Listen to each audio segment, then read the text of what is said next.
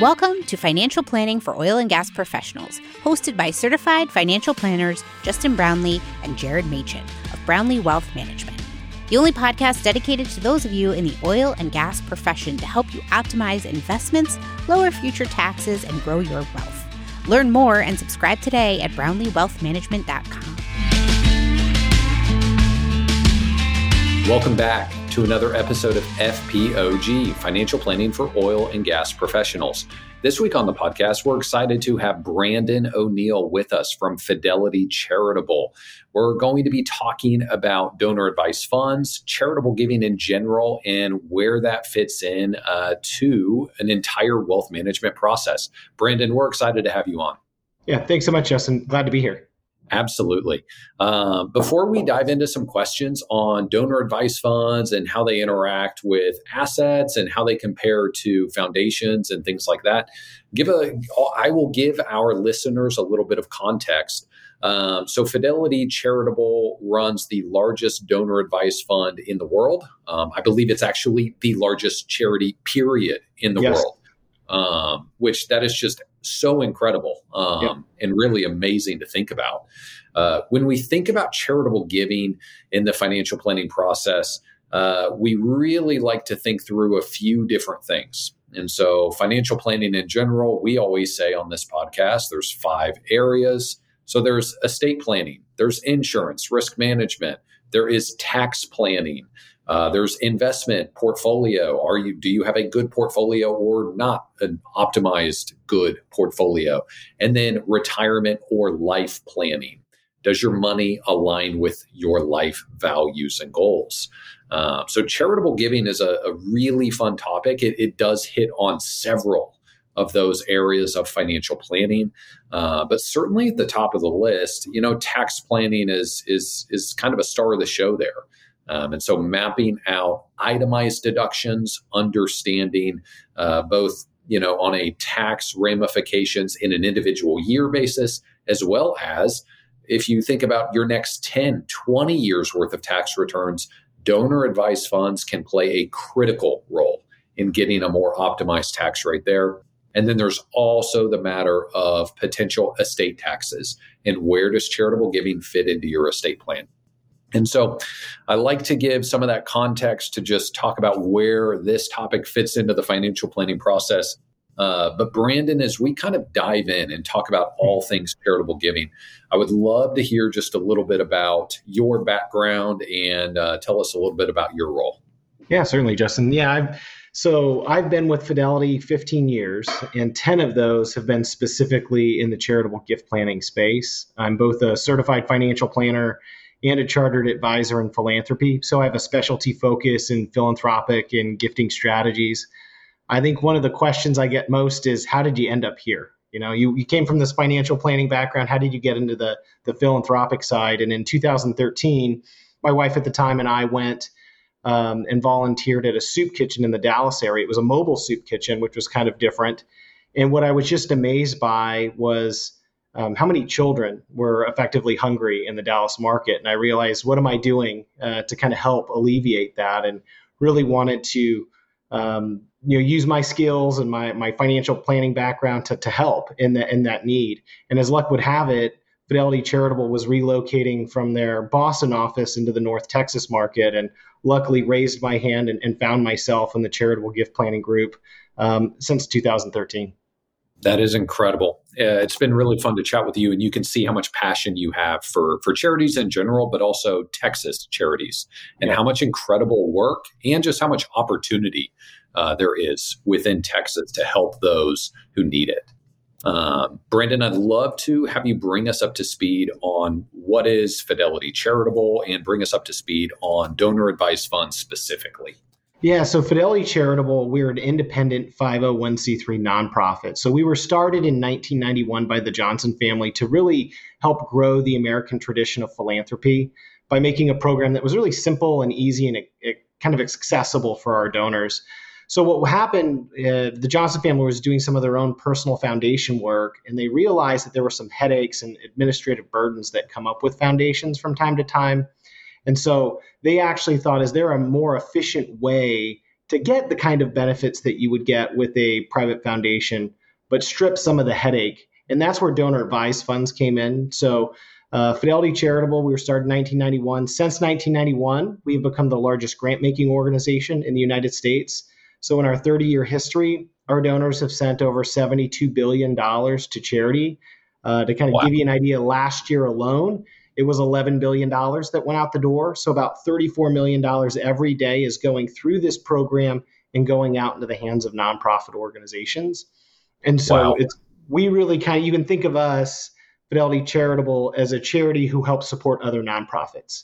So that's kind of how that works. I'm happy to touch on kind of how donor advised funds operate or function if you'd like. That would be great. That'd be perfect. Yeah. So the donor advised funds, the way I like to think about them is they're almost like a turnkey foundation or almost like a charitable IRA. And the way I like to describe them is give, grow, and grant. So you can make a tax-deductible gift into your donor advised fund. You can gift all kinds of assets, stocks, bonds, mutual funds. You can gift cash. We also have the ability to take in illiquid or non-publicly traded assets. So when we take in those assets, because we're a nonprofit, you get your deduction right up front. Once the funds are in the account, they then have the ability to be invested if you'd like. And those assets grow completely and totally tax-free for future philanthropic support. So there's a lot of investment options. Like I said, they grow tax-free. And then the last G is grant. Donors have the ability to make a grant recommendation to a charity of their choice. So they can call us, they can go online. We've even created an app that they can download on their phone that really makes giving effective right there on the spot. The types of organizations that can be supported out of a donor advised fund are, think of any charities that you're supporting today that you get 100% tax deduction for. So any 501c3s, religious houses of worship like churches, temples, synagogues, things along those lines. And then the last category that can be granted to are government instrumentalities. Schools, universities, libraries, hospitals, public parks. But these donor advised funds are really kind of the fastest growing vehicle in the philanthropic sector because of their ease and their kind of the benefits of planning how you can capture your deductions. That makes sense. I am pretty blown away, and I'm sure anyone hearing these numbers is just floored when you talk about the scale of giving that's happening. Did you say 34 million a day?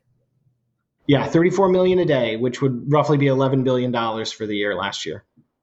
Unbelievable. Who exactly is giving? So there's a great report that I always like to reference just to let everyone know how much is being utilized towards philanthropy. And it's the U.S. Trust Survey on High Net Worth Philanthropy. And what it shows is that last year alone in 2022, over $499 billion was gifted to charity. That's across all of philanthropy. So just short of $500 billion is earmarked to giving. To put that in proper context, that's about 5% of the country's GDP, 2% of the country's GDP that is being allocated towards philanthropy. That doesn't seem like a lot, but when you compare it to kind of the other industrial countries like Canada and Germany, which are like 1 and 2, 2 and 3, when you look at the list of who's giving, they're only giving about 1% of their GDP. So as Americans, we're deeply philanthropic. It's almost part of who we are. It's almost in our DNA to give back. And you can really see that in the numbers. And when you peel back the layer of who's actually making the gifts, I think there's a lot of misconception. I think people think corporations or foundations are the big drivers of giving. And what we really see in these numbers is that about almost 70% is going to be through individualized donors. So people like yourselves, like you or me, or the people like our donors, they're the ones who are making that impact in philanthropy. And so it's always kind of fun to see kind of this continued growth year over year and how much is going to charity, knowing that it's being driven by individuals supporting those causes they care about. That is really amazing and pretty incredible to see how much donor advised funds have. I think it's done a few things. I think it's made giving a little bit more accessible. I think the opt-in is easier. Some of the obstacles that I think stop people from giving are just, oh man, I got to figure out what's their routing number, what's their account number. Then I've got to go to my bank and I've got to organize, I've got to coordinate this gift. And I think donor advised funds have made getting money from a person, just an individual family, into charities. They've made it so much more simple. But then I also think donor advised funds on the back end, man, they have made the tax reporting and keeping track of it so much easier.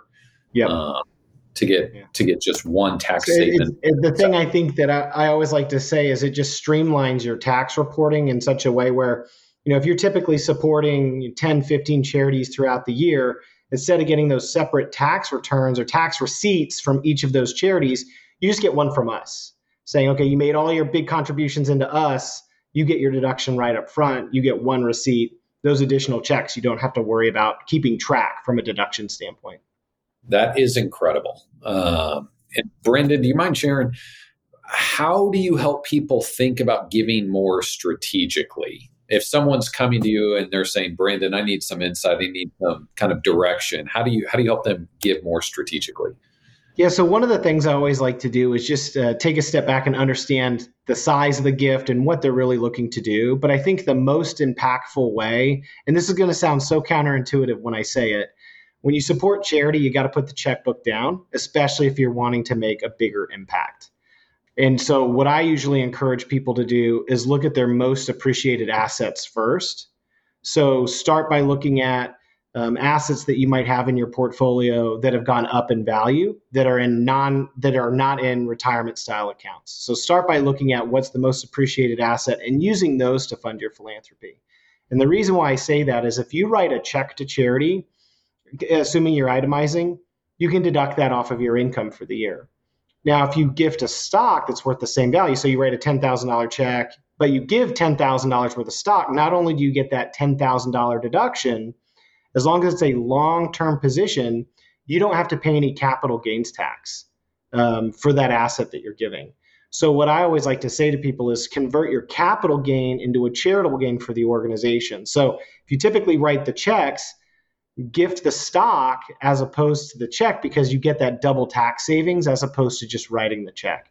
And so I spend a lot of time saying, what is going to be the kind of biggest bang for the buck? 9 times out of 10, it's going to be the stock that they own that's gone up the most in value, and use that to fund your philanthropy.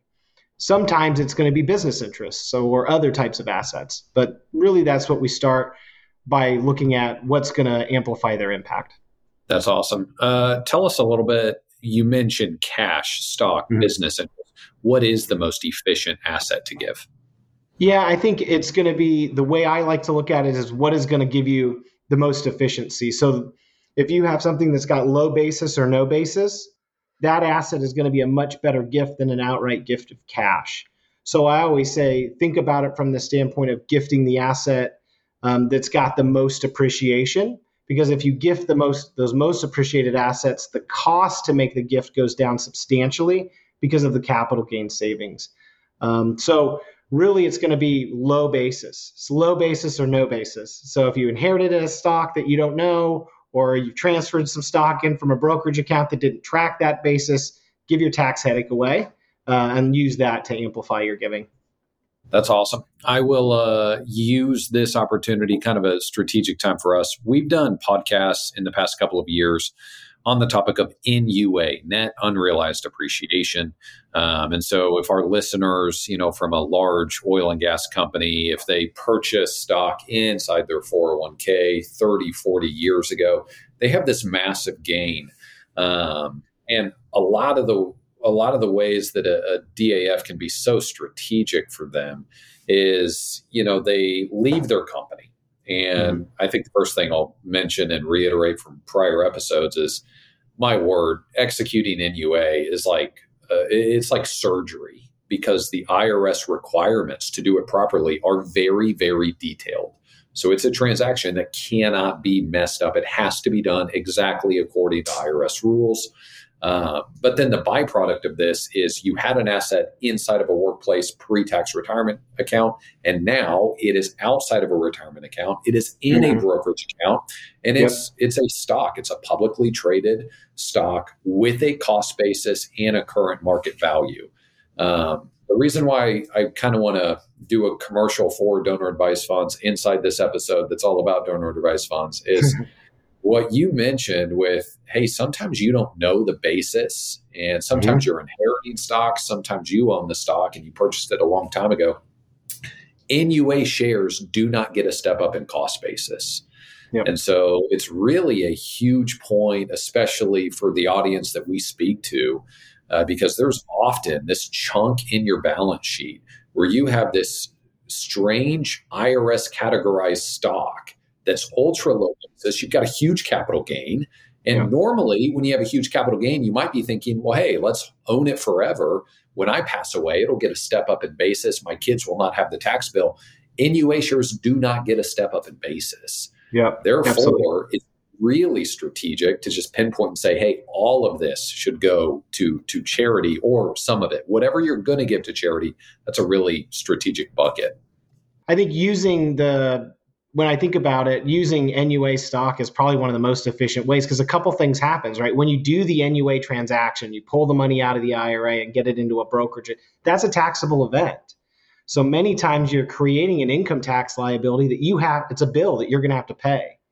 So in that moment, when you find yourself in that higher income year, absolutely, that's the year that you're going to want to actually make those charitable gifts. And using an asset that's going to help from a planning perspective is that low basis stock. So it can be an extremely powerful thing to kind of pair those two strategies together in the same year to say, hey, we're going to create a tax liability. Is there any charity you love more than the IRS? Is there any charity you love more than the IRS? Because now we can be more planful during that income. I'm glad you mentioned that. That was going to be another thing that I called out. So in our first few minutes together, you made a really, really important distinction about donor advised funds. Well, about Fidelity Charitable. It is a 501c3. Mm-hmm. So in the IRS's eyes, this is a charitable entity. And you coined it exactly. When you gift an asset to the donor advised fund, that is the moment in time when you get the charitable deduction. And so, you think that's about when the contribution's made, that's when the deduction is realized on the date of the transfer. So when those assets are transferred into us, you actually get the deduction right up front. That's incredible. And I'm guessing, tell me if this is true, you probably see a lot of families give a chunk in a given year, and that's kind of what they plan to be their giving for the next decade. Yeah, we see that a lot where people are front loading their gifting. So anytime that they find themselves in a higher than normal income year, they're doing Roth conversions or getting big equity awards, those big liquidity events are when we see people funding their accounts for a fairly long time. So they'll load it up, they'll put all their giving, they'll give 10 years worth of giving right up front, and then they'll make the contributions over time. And that's incredible. You think about the typical arc trajectory of someone retiring. Oftentimes you're in your highest income earning years at the end of your career, and then you're going to retire. Your income's going to be ultra low before you turn 70, 73, 74, and you have Social Security, IRA, RMD income. So that makes a lot of sense. Can you just walk us through this process of making a gift of, let's say, ExxonMobil or Chevron or any company stock into a DAF? Yeah, absolutely. So the account opening process is extremely easy to do. So online, it takes less than 5 minutes to open and establish a donor advised fund. So that account gets set up. Once the account is set up and ready to roll, it's a simple process of doing a DTC transfer of the stock directly into the account. Once the stock hits our account, it gets sold. And then it has the ability to be invested in various different investment options. So we've got 27 investment pools as kind of our standard offering. So you've got everything from very conservative, like money market style funds. So if you want to treat it like a charitable checking account, that's an option, all the way to more growth and aggressive growth style funds. There are both Fidelity and non-Fidelity funds in there as well. So you have a selection of funds that you can choose from. But I think the exciting part is once everything's in there, when does the fun stuff start? When do we start making the checks out to the charity? Once those funds hit the account after 3 days of settlement, you can start making grant checks, within a week, and you start sending money out into the hands of those organizations fairly quickly. Incredible. Are there any kind of unique gift planning ideas or some of the more obscure, complex things that you've seen? Yeah, I think the one I see a lot that's not donor advised fund related, but I see a lot of people kind of in the oil and gas sector utilizing is a charitable remainder trust. So this doesn't benefit, we don't have one of these, but a charitable remainder trust is a split interest giving vehicle. So what I mean by that is you're splitting the gift between the charity and yourself, like the interest between the charity and yourself. So this trust is going to pay income for you or your spouse for the remainder of your life, or whoever you have as the trustee payout, and it's going to pay income throughout those years to you. And then after a set number of years, or whenever you pass away, whatever is left in the trust then goes to charity. We see a lot of people using highly appreciated like oil and gas stock because when the trust sells it, the trust isn't subject to the capital gains. The trust, when it pays out, that's when those taxes are due. So we've seen a lot of people be planful to dump their stock in there. They sell it. The trust isn't subject to the tax liability until it starts paying it out over time. So if you think about it from a planning perspective, you're deferring that tax bill over many, many, many years instead of paying it all in 1 year. So that might be something creative that might resonate with your audience. That's awesome. Very cool. And, you did mention that donor advised funds have kind of been this way to almost bring foundations to everyone. But I'd love to hear just a little bit, how is a donor advised fund different than a foundation? What are some of the pros and cons there? Yeah, so the one thing I'd say is private foundations sit in a different area of tax code. So a couple things that make them different is the foundation has less of a deductive value for the assets you contribute into them. So if I gift stock or cash into a donor advised fund, for cash, I can deduct up to 60% of my income. For securities, I can deduct up to 30% of my income to a donor advised fund. A foundation, on the other hand, is 30-20. So if I wanted to give to a foundation, I can only deduct 30% for cash, 20% for securities. So you get less of a deductive value because you have more control in those foundations. The thing I would say about a foundation is they require a lot of work to set up and administer. So usually you work with an attorney to basically draft up the foundation documents, whether they're in corporate or trust form. And that foundation then has to do mandatory payout requirements. You have to pay out 5% every year to the various different charities. You list on the 990 who's on the board, who's taking a salary on the foundation. But I think more importantly, especially for the families we've seen, anonymity has become much more of an interest for people. And so one of the things with a foundation, that 990 is searchable in public records. So a lot of families who are wanting to do their giving don't necessarily want to put that out there. So a private foundation has that requirement. Donor advised funds do not have that 990 requirement, so it's not subject to public review. So we've seen a lot of families who've had foundations and said, I don't like that my information's out there, and they make the transition. I think the real thing, the big difference that I would say, the difference between a foundation and a donor advised fund is, do you want a second career in philanthropy? If you want to go all in and do all the work, foundation might be the right solution for what you're looking to do. But most people want to just do checkbook giving. And I think that's where most people think foundations are, is like, I sit down and write a check to XYZ organization. You don't have to set up a traditional foundation to do that anymore. A donor advised fund is going to be a much more suitable option. That's pretty fascinating. Tell me if I'm wrong here, but my impression is this. Even families with $500 million, $5 billion, so very, very wealthy families, Yep. Even many of them like the simplicity of DAFs over foundations. Would you kind of agree with that? Yeah, for some of them, we work with many families who are kind of in that category, and many of them, it's not a either or, it's an and.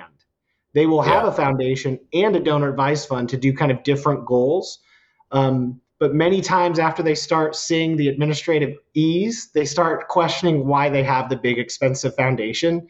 But for those bigger, higher net worth people, we'll see them both because they both work great together in concert. But I think sometimes people say, well, what are we doing all this work over here for if we can do it in the donor advised fund side? Yeah, and that's been a topic that we've had to kind of dig our teeth into in some cases, is just there's a foundation that already exists. But when a foundation already exists, you've got to administer it. It doesn't just run on autopilot. That's correct. And does it make sense to transition to something easier and a little more private, anonymous? One other thing that I've loved, and my wife and I have a donor advice fund, is that it's pretty cool that every single grant that you give, you get to decide whether it shows up to the charity who gave this or whether it's anonymous. Yeah. And so the ease at which you give out grants and the control and what the recipient sees, it's incredible. Yeah, that's I forgot to mention that. That's the big difference as well between the foundation and the DAF is the ability to do anonymous grant making. You can be as anonymous as you like. So that's what I like to say is if you want to get recognition and have your name, absolutely, you can send a check with your name and address and you'll get those thank you letters and all those things. You'll get invited for all those charity galas and things like that. If you want to do more anonymous grant making, that's a capability as well. So we have a lot of donors who will say, send it. And I don't want the recognition at all. And those are the ones that are kind of fun to hear for the reasonings why they might not want to be recognized. Yeah, that is really fascinating. Yeah. One last question as we wrap up. I am guessing that a lot of our listeners are wondering, well, I've got this church here or this nonprofit here, this charitable institution here. How do I verify that this particular charity will be on the Fidelity DAF platform? The easiest way to check it out, if you're looking for a charity specifically, is to go into our demo on our website. So there's a demo at the top right-hand corner. You log into the demo, and you can just type in the name of your favorite charity, and if it's in there, it's available for active grant making. So we've got about 300, almost 400,000 charities already in the system and ready to be granted to. Now, if that charity is not in the system, it's very easy for our team to reach out to the nonprofit, get their determination letter, and add them into the system. But very easy. That's the quickest way to say, hey, is this organization able to grant to? It would be through our demo. Awesome. That's really helpful. Yeah. Brandon, this has been great. Really appreciate your time. If any of our listeners want to connect with you, find you, where's the best way to do that? Yeah, I think the easiest way is LinkedIn nowadays. So if someone wants to book a meeting, there's a meeting availability up there, or you can call me or email me. All that information's on LinkedIn. And one thing I always just like to say, Justin, is for those of you or for those of the listeners who are actively engaged in philanthropy, I always like to share a heartfelt thank you. Early on in my life, my family benefited from the kindness of strangers we never met or knew. It changed the arc of our lives. So for me, philanthropy is not just a job, it's really a calling. So if there's anything I can do to help expand your understanding on how to give more efficiently or make a bigger impact for those organizations, please don't hesitate to reach out to me or my team. We're happy to be a resource for you. That's awesome. Well, thank you so much, Brandon. And this is a topic we've been wanting to do an episode on for a while, so really glad we're able to cover it. If you have ideas for future topics, feel free to get in touch with us, email, or find us on social media. And we look forward to chatting next time. Thanks for listening to this episode of the podcast. You can subscribe or connect with us at brownleewealthmanagement.com. Or send ideas for future episodes to podcast@brownleewealthmanagement.com. Thanks, and we'll see you next time.